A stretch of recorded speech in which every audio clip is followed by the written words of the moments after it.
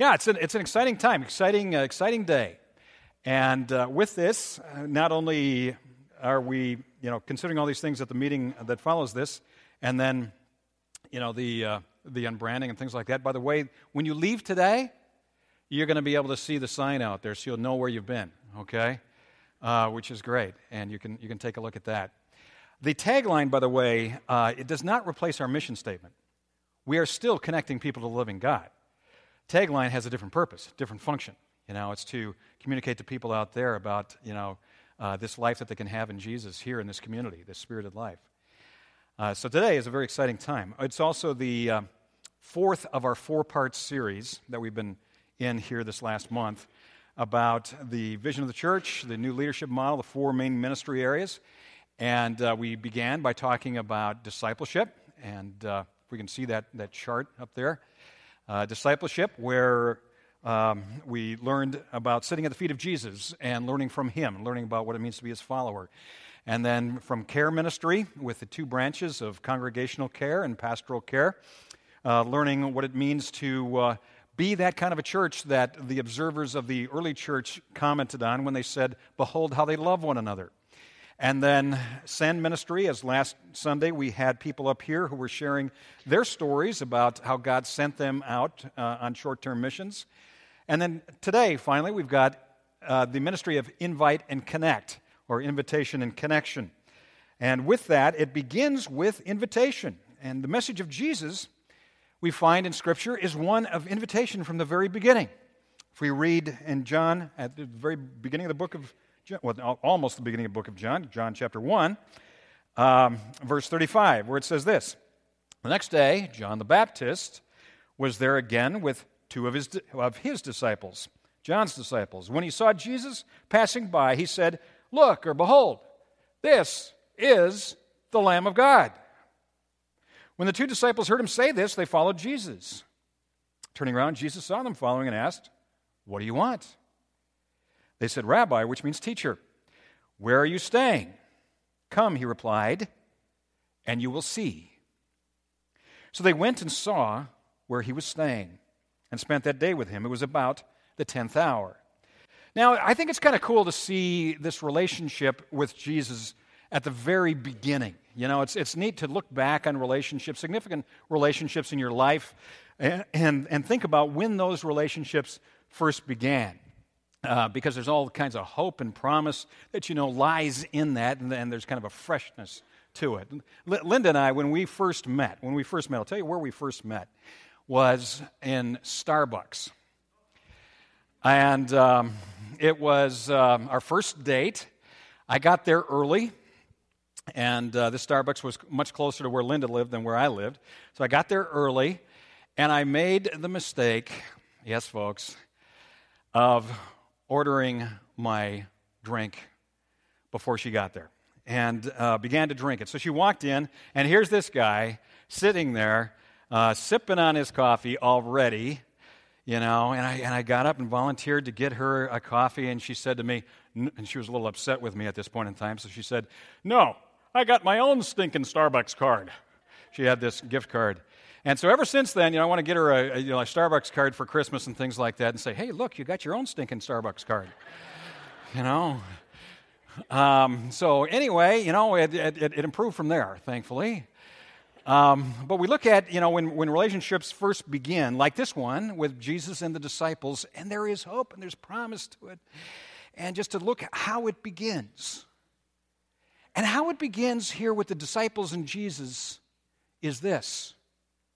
There's a matchmaker. And the matchmaker is John the Baptist. And John the Baptist says to his own disciples, his own students, his own followers, he says, "Hey, what are you walking around with me for? There's the Lamb of God. Follow him. He's the matchmaker." And it's good to have matchmakers. Before meeting Linda, there was, I was single, and there were people who would set me up with people. And for the most part, the people that we were set up with, really, I had nothing in common with them. They had nothing in common with me, except for this one thing: we were both single. But we need a little bit better matchmaker than that normally, And there's all kinds of ways that we can have matchmakers in life. There's, like, for example, if you want to apply for a job that is maybe a stretch for you, it's difficult to get into it. And the way to get into it sometimes is if you have a matchmaker, if you have somebody that you know that can be your reference, who can refer you in there. It's kind of like the old saying that says it's not what you know, but who you know that counts. You know, that kind of a matchmaker. And of course, the situation where having a matchmaker is really important is the relationship that you have that is most significant of all, which is your relationship with the God who created you, the God who made you, the God who breathed breath into your lungs. Now, if you have someone like a John the Baptist who is able to step in and say, hey, I give this one a reference. Behold, look, this one is worth checking out. Come and see. It's invitational. Now, how can we do that? You know, you as a believer in Jesus and I as a believer in Jesus, we can be matchmakers. Just like John the Baptist was a matchmaker with people who don't know Jesus. We can be those people that introduce a friend to Jesus. But the question is how? Now, for many of us here in this room today, we know people, and we have people that might be close to us, people that we love, maybe children, maybe brothers or sisters, people that don't know Jesus. And for a lot of us, that has pained us. Maybe we've tried to deal with it by ignoring it at times because we don't know what to do about it. You know, but reality is that it's there. And this last week, we wrapped up the 3-part study on Wednesday night about faith in the 21st century, where more research went into that than most courses because this issue is so important and relevant. And we don't need simple, trite answers. We need real-world answers to this. How do we share Jesus? How do we be that matchmaker? Well, one of the models that I have seen that seems to capture it the best, especially for our time, because we live in a strange time. Wonderful time, but a strange time, where faith is reduced to really matters of opinion, where you've got your opinion about it, I got my opinion about it, and let's not talk about it so, you know, we can all get along. But you can't be a matchmaker that way. There's got to be another way. Well, our time that views faith that way also values story. And stories, your story and my story, are both considered to be legitimate. They are not the same stories. They might have intersections, but they are considered to have a legitimacy to them. So Youth for Christ, which has had a lot of experience with bringing the gospel to people that don't know Jesus, especially postmodern people that don't know Jesus, came up with this way of sharing your faith that I wanted to share with you today, a little bit from that class for the last 3 weeks. And it goes like this. It's called the 3 stories. And it is your story, my story, his story. And some people ask if the Bible is history, and I say, yeah, of course it's his story. I mean, come on, that's his story. So here John the Baptist, he's with his disciples, and this is their story together. And now along comes Jesus, and he says, okay, now here is his story. It's how it intersects with you. Now, if you do this, what happens is you begin by listening. And by doing that, it shows respect for the other person. Instead of talking down to them, you'd listen to their story. And then share your story. And then see how God's story might intersect with that. I like what Doug had to say here in the video, where he talked about the triangles and how it represents Father, Son, and Holy Spirit, but there's a 4th triangle, and how you are part of that. And you are part of this story. So you share all of those stories and introduce them to the idea that maybe Jesus might be part of their story in some way.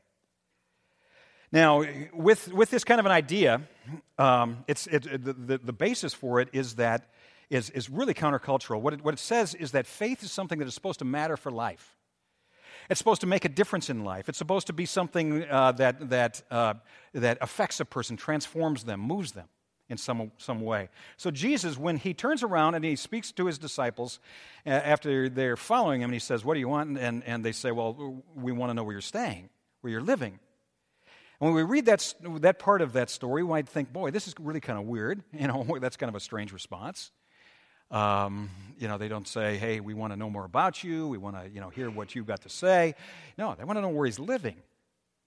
What's your address? The reason for it is this, is that up until our present time, really, the understanding was that faith did matter for life. It did impact life. It did change you somehow. So faith really, biblically speaking, is something where you change your address to Jesus' household. These same disciples saw John the Baptist teach in this way, where in Luke chapter 3, verse 7, John is speaking here. John is speaking in his most pastoral voice and most pastoral tone when he says, "You brood of vipers." Okay, well, all right, that can't come across very pastorally, can it? But he does get to the point and calls people out and says, "What are you doing? Get real." He goes on, "Who warned you to flee from the coming wrath? Produce fruit in keeping with repentance. Show that this matters for your life. What are you coming out here to be baptized for? It's not just some empty ritual. Come on, this is supposed to make a difference for life. Do not begin to say to yourselves, we have Abraham as our father, for I tell you that out of these stones God can raise up children for Abraham. The axe is already at the root of the trees, and every tree that does not produce good fruit will be cut down and thrown into the fire." Faith that didn't make a difference for real life wasn't considered to be faith at all. That's just an opinion. Faith would cause a person to change their address to Jesus' household. So Jesus responded to them with these words, "Come and see." It's invitational. Come and see. And that kind of an invitation shows great respect for the other person because it says, don't take my word for it. Even if I've listened to your story, you've listened to my story, and I've told you about God's story, don't take my word for it. Now, come and see. And lo and behold, they did. They followed Jesus. They walked where he walked. They listened when he spoke. They slept where he slept. They lived where he lived, and they did as he did. They also, when they wanted to share the good news, they did as they were taught from John the Baptist.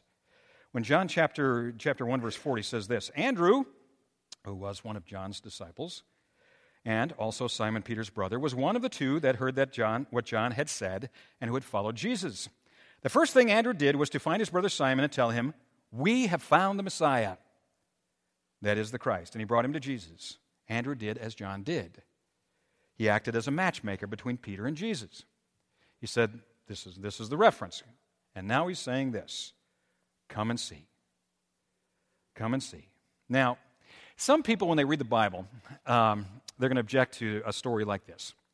Because what they'll say is, wait a minute, okay, hold the phone here. Okay, Andrew invited Peter to come and see Jesus, and that was the introduction to Jesus and to following Jesus. Wait a minute, what happened to, that little scene by the Sea of Galilee where Jesus stands there and says to Andrew and Peter out in the fishing boat, "Come and follow me, and I will make you fishers of men."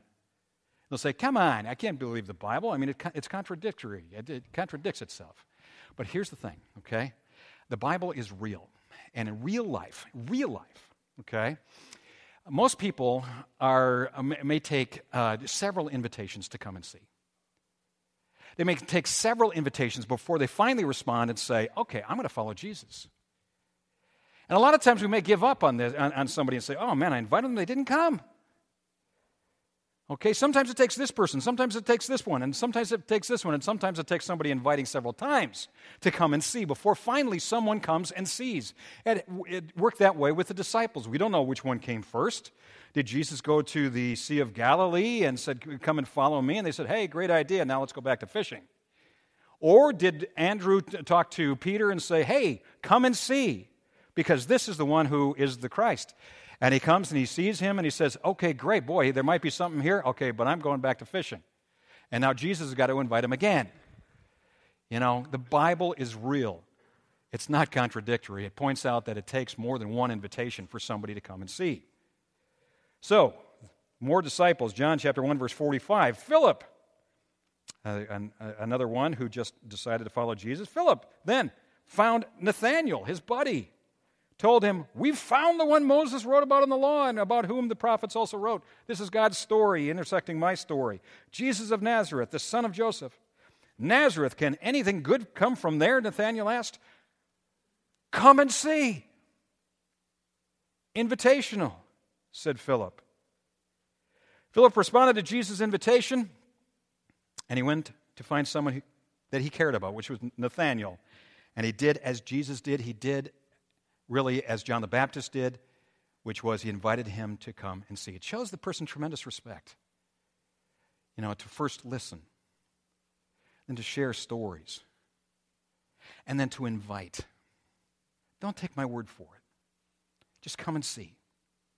Now, studies show that the unchurched, by and large, the one area that they would most likely find to be the most likely entry point into the church, even today, is a Sunday morning worship service, such as this one. Which means that if you were to invite somebody to come and see, that this could be a great place to invite them. And here, this then is a place where someone can explore Christ, a safe zone, where somebody can come even with doubts, where they can wrestle with the idea of God, and they can explore God, and they don't have to have their act totally together to be able to do that, because we are all sinners in need of a Savior. And we are about, as our mission states, connecting people, real people, to the real living God here in this place. That's what it's all about. It's the way that Jesus did it. He did it by invitation. And that's what we can do as well. Now, this ministry of invitation and connection, this fourth of the four quadrants, is something that is there intentionally to help you and me do that. So that it creates an invitational culture in the congregation, and it provides tools and actually reaches out into the community to share Jesus. Now, what I've seen is that the vast majority of churches really are not about this kind of invitation. What most of us are doing really is what they call shifting the sheep around, which means, we really don't go to people that don't know Jesus. Instead, we go to people that do and say, "Hey, you're a little bit unsatisfied with your church there? Well, come on over to this one." And then there's people that come here, and there's other people that go there, and things like that. And meanwhile, there's all kinds of people in the community who don't know Jesus still. And we haven't really invited them to come and see. But the ministry of invitation and connection, that is designed to intentionally do that, to invite people to come and see Jesus and then to be drawn into his church. Now, when they are drawn into his church, what happens in ministry of invitation and connection is what we call first impression ministries.